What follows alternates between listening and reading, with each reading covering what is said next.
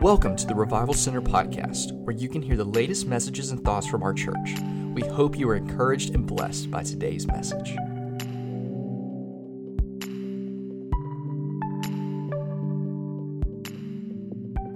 I am preaching tonight about Anointed Us in God, Bold Faith, subtitle Anointed. We're going to talk about the anointing. So, Father, I thank you, Lord, for your presence tonight. I thank you, Lord, for the worship that has went forth. And I pray, God, that you open up our hearts to receive this word. In Jesus' name, amen and amen. All right, let's get into it tonight. I love our Wednesday night Bible studies. It's much better if you're here, praise the Lord. But nonetheless, I love our Wednesday night time together in devotion. So tonight we are going to have a teaching on the anointing. And in this season, I believe that we need the anointing now more than ever before. I'm serious.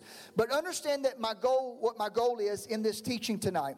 I would do a great injustice if all this was information that you could actually look up in a dictionary just to see what a word means. That's not what this particular teaching is about. My goal is for you to learn what the anointing is, but more importantly, why we need the anointing in our everyday life. There is a difference in that. This is not just something from an intellectual standpoint that you're going to walk out with a bunch of head knowledge, but I want you a little bit of head knowledge, but I also want a little bit of heart knowledge as well. I want you to feel this thing. You see, the anointing is not given just for church life. It's not given just so that we have better church services. The anointing was given to actually function in our life every single day of the week. It was to help us to navigate crisis. It was given to help us to break yokes. It was given to help us to survive pandemics. Hello, somebody. It was given so that devils could be cast out of people. That's right. It was given so people could be filled with the Holy Spirit and healings could take place, and so that people would ultimately be saved.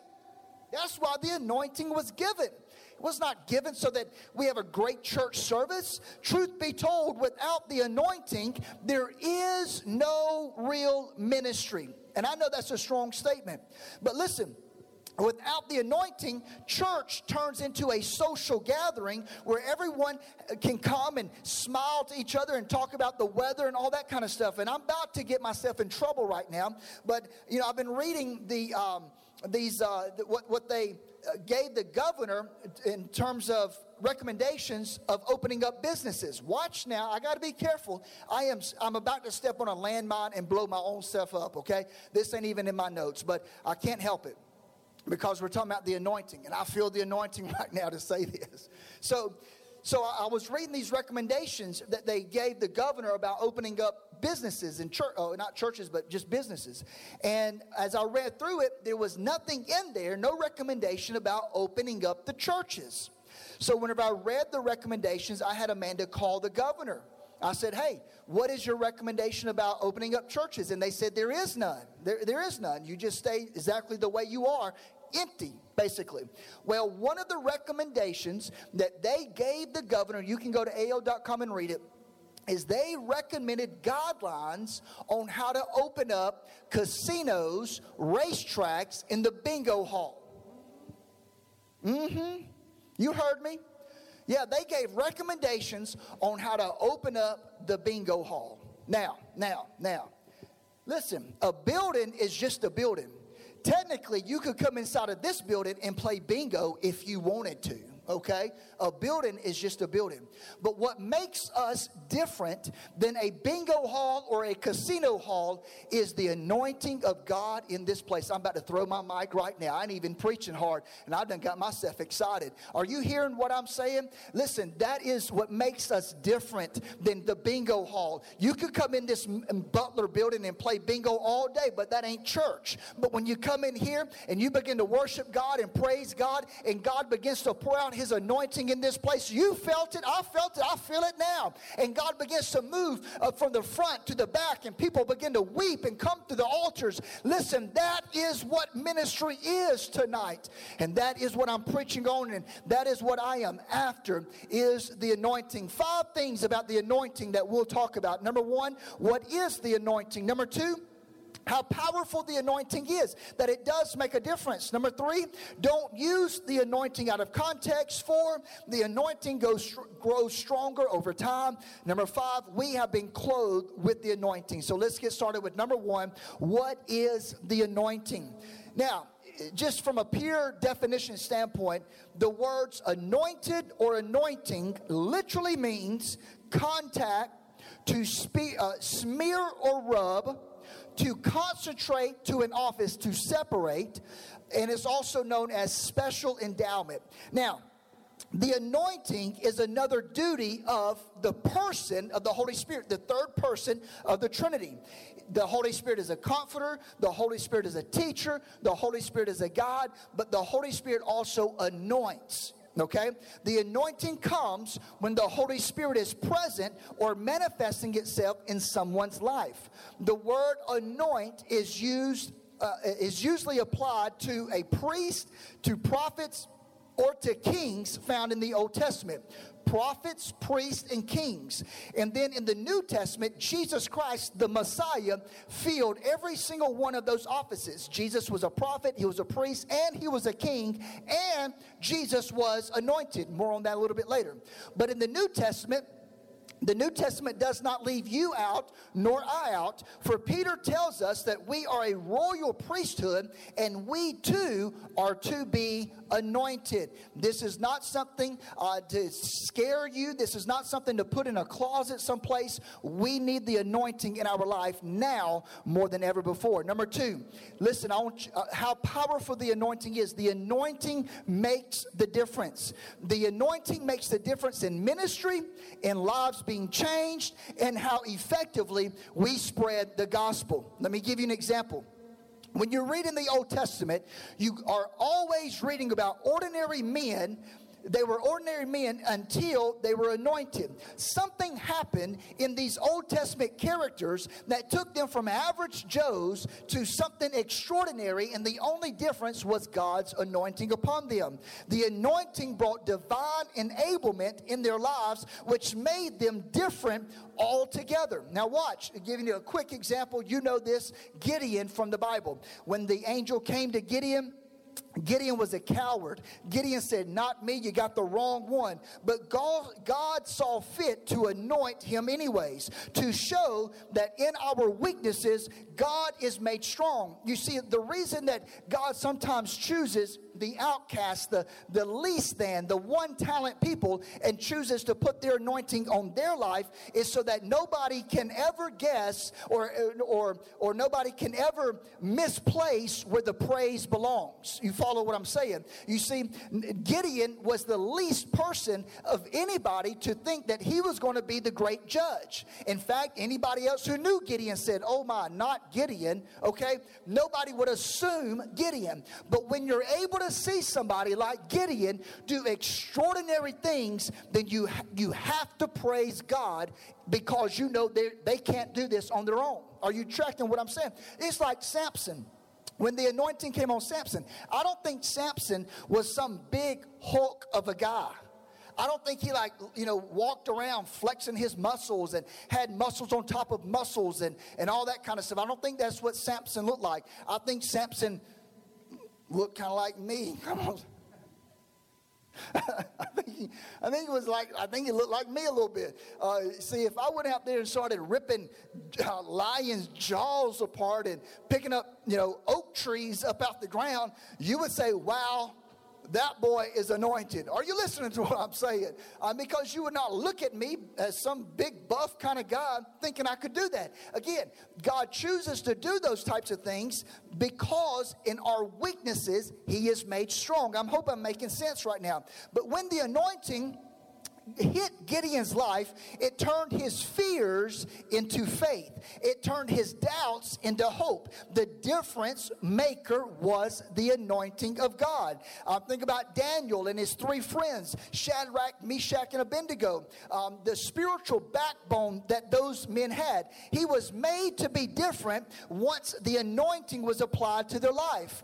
To all the young people that are watching, Brother Alex tonight, you cannot effectively serve God and fit in as normal. When the anointing came on their lives, it set them apart, and they could no longer be like the crowd out there. Listen to me now. You must make it up in your mind that your relationship with Jesus Christ is going to cost me something in my life, and I am willing to pay that price to be in the anointing. Yes, sir. Give me the anointing if it costs me friendship. Give me the anointing if it costs me something in this world. I want the anointing of God. Jesus Christ was anointed by God. In Acts chapter 10, verse 38, how God anointed Jesus of Nazareth with the Holy Spirit. So Jesus' ministry did not start until he was anointed by the Holy Spirit. The first 30 years of his life was silent years. You don't read anything about it. But once that dove came upon Jesus Christ, miracles started to follow. The feeding of thousands began to happen. He started to cast out demons. Yes, sir, the anointing is what makes the difference. Number 3, don't use the anointing out of context. Now, I must teach on this while we're talking about the anointing, especially in the Pentecostal world. Listen to me now, because there are a lot of people who walk around who are self-anointed, and they don't mind telling you. Come on, somebody. They got 13 of the 9 spiritual gifts. Okay? Now, in our original text, we read in 2 Corinthians chapter 1, verse 21, that who has anointed us? God is the one who anointed us. The anointing only comes from God. It is a supernatural endowment. It's not your opinion that anoints you. It's not somebody else's opinion that anoints you. It's God. Acts 1:4. He said, wait for the promise of the Father, which you have heard of me. Talking about the Holy Spirit, the anointing of God. So the promise is the anointing, and the promise is from the Father. There is no anointing apart from the Holy Spirit. Okay? Now, here it is. Here is a fundamental flaw of when people get separated from the body of Christ, and in their own mind, they begin to say, I don't need the church, I don't need a preacher, I don't need a teacher. All I need is to be taught by the Holy Spirit. I'm in 1 John chapter 2, verse 27. People take this out of context. But the anointing which ye have received of him abideth in you, and ye need not that any man teach you, but as the same anointing teacheth you all things, and is truth and is no lie, and even as it hath taught you, ye shall abide in him. Now, a lot of people have went off the deep end on this verse right here. Yes, sir. They say, I don't need to go to church. They say, I don't need a preacher. I don't need a teacher. I got saved last week, and all I need is Jesus and the Holy Spirit. I'll let the Holy Ghost teach me. Listen to me now. Well, the person who says this must hear this statement.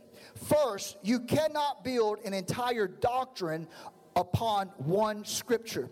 It is very clear. Doctrine comes from precept upon precept. That means verse upon verse in the totality of the context of scriptures from Genesis to Revelation. So you have to take 1 John 2:27 in context of the other verses that are found in the same Bible. For example, the Bible says in Ephesians, and this is just one example, the Bible says in Ephesians that God gave the church apostles, evangelists, prophets, pastors, and, you guessed it, teachers. Now, why would he give the church these individuals if you don't need these individuals? All you got is the Holy Ghost. I don't need nobody to teach me. The Holy Ghost will teach me. Then why would the same Holy Ghost anoint these individuals and these offices in the church? Oh, it doesn't make any sense, right? Because you got to put it in context. Now watch. He gave these gifts to the church in order to edify the church, for the edification of the body of Christ, the building up of the body of Christ. Then what about 1 John chapter 2, verse 27? This is what it is saying right here. This is what it means. It means the Holy Spirit will confirm to you when I am teaching truth and whenever I am teaching error. Okay? That's what it means. It's to help you be wolf-proof. So if somebody comes in here, or you listen to somebody online, my goodness, you can listen to somebody online right now. But you're listening to some preacher, and some preacher says, I got a revelation from God tonight. I got a revelation from God. There is no more hell, okay? Immediately, 1 John 2:27, something's going to rise up inside of me that says, no, sir, that is not right. That is not what the Bible says. That is not a revelation from God. That is a revelation from hell, trying to convince people there is no hell. Try again. I'm not going to believe that. You understand? That's what that verse means. It's to help teach you and teach you the truth of what the Word says, and bear witness with your spirit and test the spirits, and don't just receive everybody's live stream all at one time. You got to make sure that what you're listening to is the gospel. I hope I'm making sense with that. So that verse does not mean that you should not have a teacher or a pastor of the fivefold ministries, or that you should not be connected to a local body, a local assembly. The Holy Spirit will confirm a message down inside of you saying that this is the Spirit right here. The Holy Spirit will confirm that this is where I need to be connected for my breakthrough and for my destiny. This is what 1 John meant, so that you would not be deceived by false teachers and false teachings. Anytime that you go to begin to wrestle with a situation or a teaching, you need to go slowly before you make a decision. I'm trying to help somebody. It is one of two reasons of why you're having a hard time receiving that teaching. Number one, you're dealing maybe with a sin. Okay, maybe you're dealing with sin. The preacher is preaching, against fornication, and you are in a fornicating relationship and you're not married, and so therefore it's bothering you because you have sin in your life. Well, you need to repent, okay? You need to repent on that. Or it may be a false teaching, and you better leave it alone and move on in Jesus' name. I hope I'm helping you right there. Now, this is what is meant that the Holy Spirit teaches us. He approves, confirms the teaching, or he disapproves of it. So don't accept something that God disapproves of. Remember, the Holy Spirit is the one who leads you and to guide you into all truth. All right, number 4. The anointing grows stronger over time. Now, I love this point right here. To prove this point very quickly, I want you to notice in the Old Testament, anytime somebody was chosen as a task, they were what? Anointed. They would take a big old horn of oil. That ain't like we do today. In fact, when we come back to church, I may anoint everybody with oil. Come on, somebody. You say, well, what about the 6 feet thing? I don't know. I may get a water gun and fill it with anointing oil. And then when you just walk by, I just start squirting you in Jesus' name. Come on. I need to be careful. All right. Now, so they started with the oil, and they would pour it on the heads of whoever they were anointing. And it would run down their face, it would run down their clothes, and it would puddle up around their feet. This is how it happened in the Old Testament. Now, the oil is symbolic of the Holy Spirit. So God would speak to a prophet and say, I want you to go and anoint so-and-so as king, or go anoint so-and-so as the high priest. And so the oil would cover everything. Now watch, here's the point. Each high priest would pass down the garments that he wore the year before to the next high priest. That next high priest would put those same clothes on and get re-anointed once again, so that it would be passed on from generation to generation. I hope I'm making sense right now. Why is this important? I am talking about the double portion. You see, everybody wants the double portion of the anointing, that Elisha received from Elijah. But you cannot receive the double portion unless you have a spiritual father. I just said a mouthful right there. The reason it's a double portion is because it is passing on those garments that was once anointed. Now it's passed on to you. But if you're not connected to nobody, if you have no mentor in your life, if you have no pastor, no authority, no leadership, then there's nothing to pass on. There's nothing to pass on. There's nothing there. Are you listening to me? And so what would happen in the Old Testament, the high priest, they would pass these garments on. They would get re-anointed. And so the anointing smell would get stronger and stronger and stronger, representing the anointing gets stronger and stronger and stronger. And I say this in the name of the Lord tonight, that the anointing in this church should not get less and less and less. The anointing in this church should get stronger and stronger and stronger from one generation to the next generation. Listen, Brother Carmichael's generation. Listen, the anointing that he preached under, the anointing that he functioned under, it should not be passed on to me and then I drop the baton and it gets lesser or gets weaker. No, sir. It should get stronger with me. And then when I pass it on, it gets stronger with that generation, because the latter house ought to be stronger than the former house. And so that is what it refers to. The anointing grows stronger over time. My goodness, I wish I had my Holy Ghost church here tonight. We would have church. Number 5, we have been clothed with the anointing. We have been clothed with the anointing. Genesis chapter 2, verse 25. And they were both naked, the man and his wife, and were not ashamed. Okay? Now watch. So now this is before they sinned. They were not ashamed. Okay? Not ashamed. Then Genesis 3:7, we know what happened. Sin came in. Notice now. And the eyes of them both were open, and they knew they were naked, and they sewed fig leaves together and made themselves aprons. Now, something happened here, and we know that they sinned, but that ain't what I'm talking about. Notice how they were not ashamed, they were naked, and now all of a sudden they are ashamed, and they try to clothe themselves in some natural way. Why?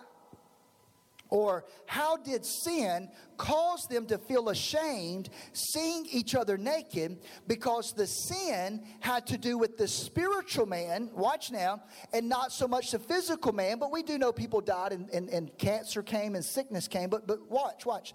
Could it be that before the fall they were clothed, but their clothing was not in the physical, but their clothing was in the spiritual?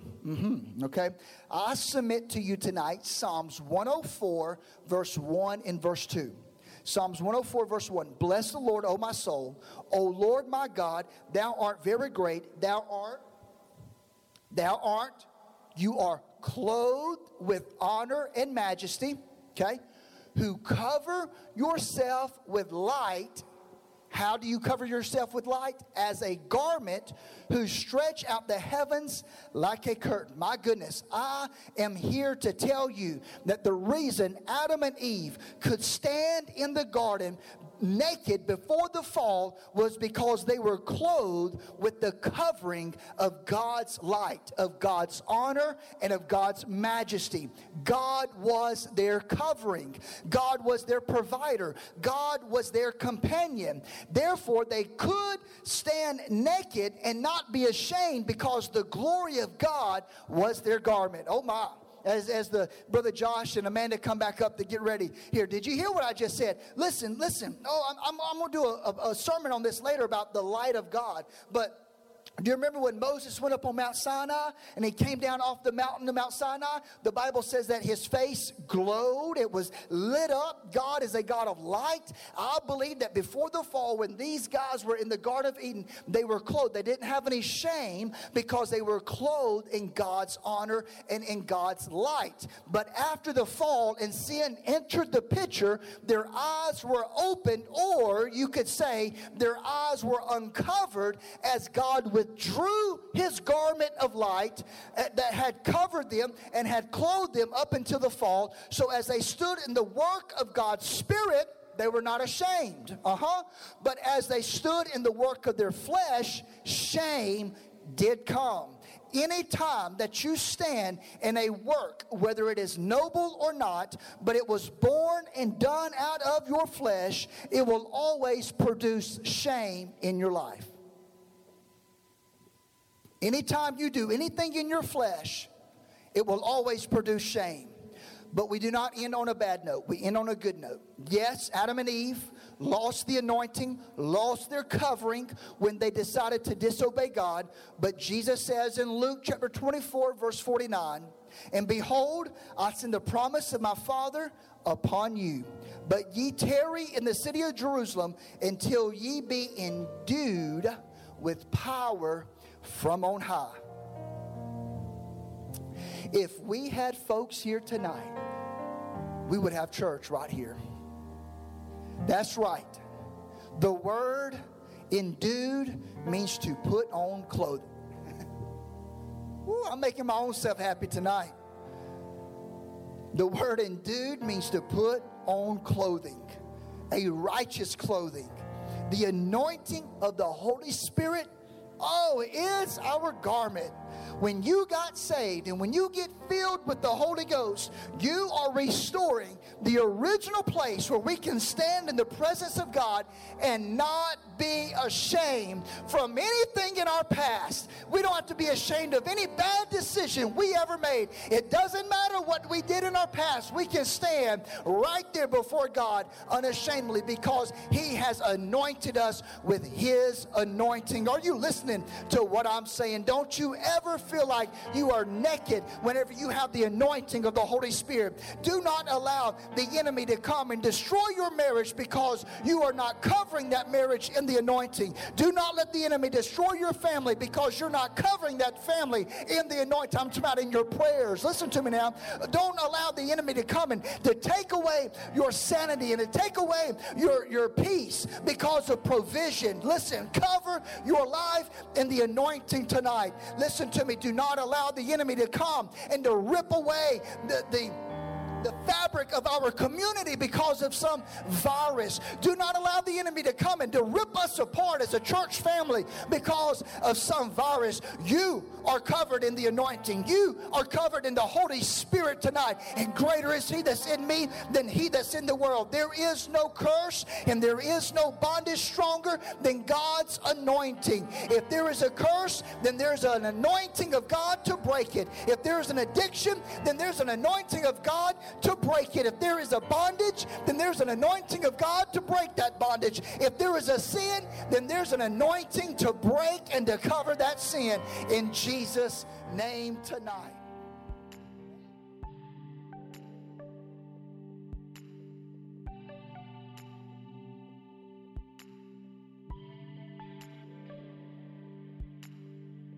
We hope you have enjoyed today's message. For more information about the Revival Center, visit us on the web at revivalcenterag.com.